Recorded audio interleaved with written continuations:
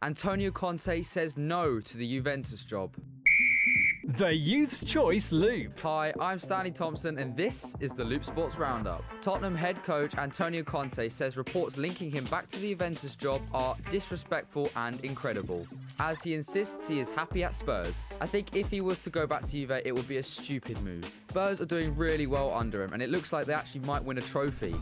The home of Little Mix singer Perry Edwards and footballer Alex Oxlade-Chamberlain has been burgled. Oxlade-Chamberlain, who joined Liverpool in 2017, is the latest high-profile footballer to be burgled in the area, after break-ins previously at Manchester City fullback João Cancelo's house and former Manchester United star Paul Pogba's. And in the F1, Lewis Hamilton says he feels for the fans after Max Verstappen's domination in the 2022 Formula 1 season, and has stressed his hopes for a closer championship next year. Verstappen heads to this week's Singapore GP with his first chance of wrapping up the defence of his driver's title, and it's the earliest coronation in 20 years. I'm Stanley Thompson, and that was the Loop Sports Roundup.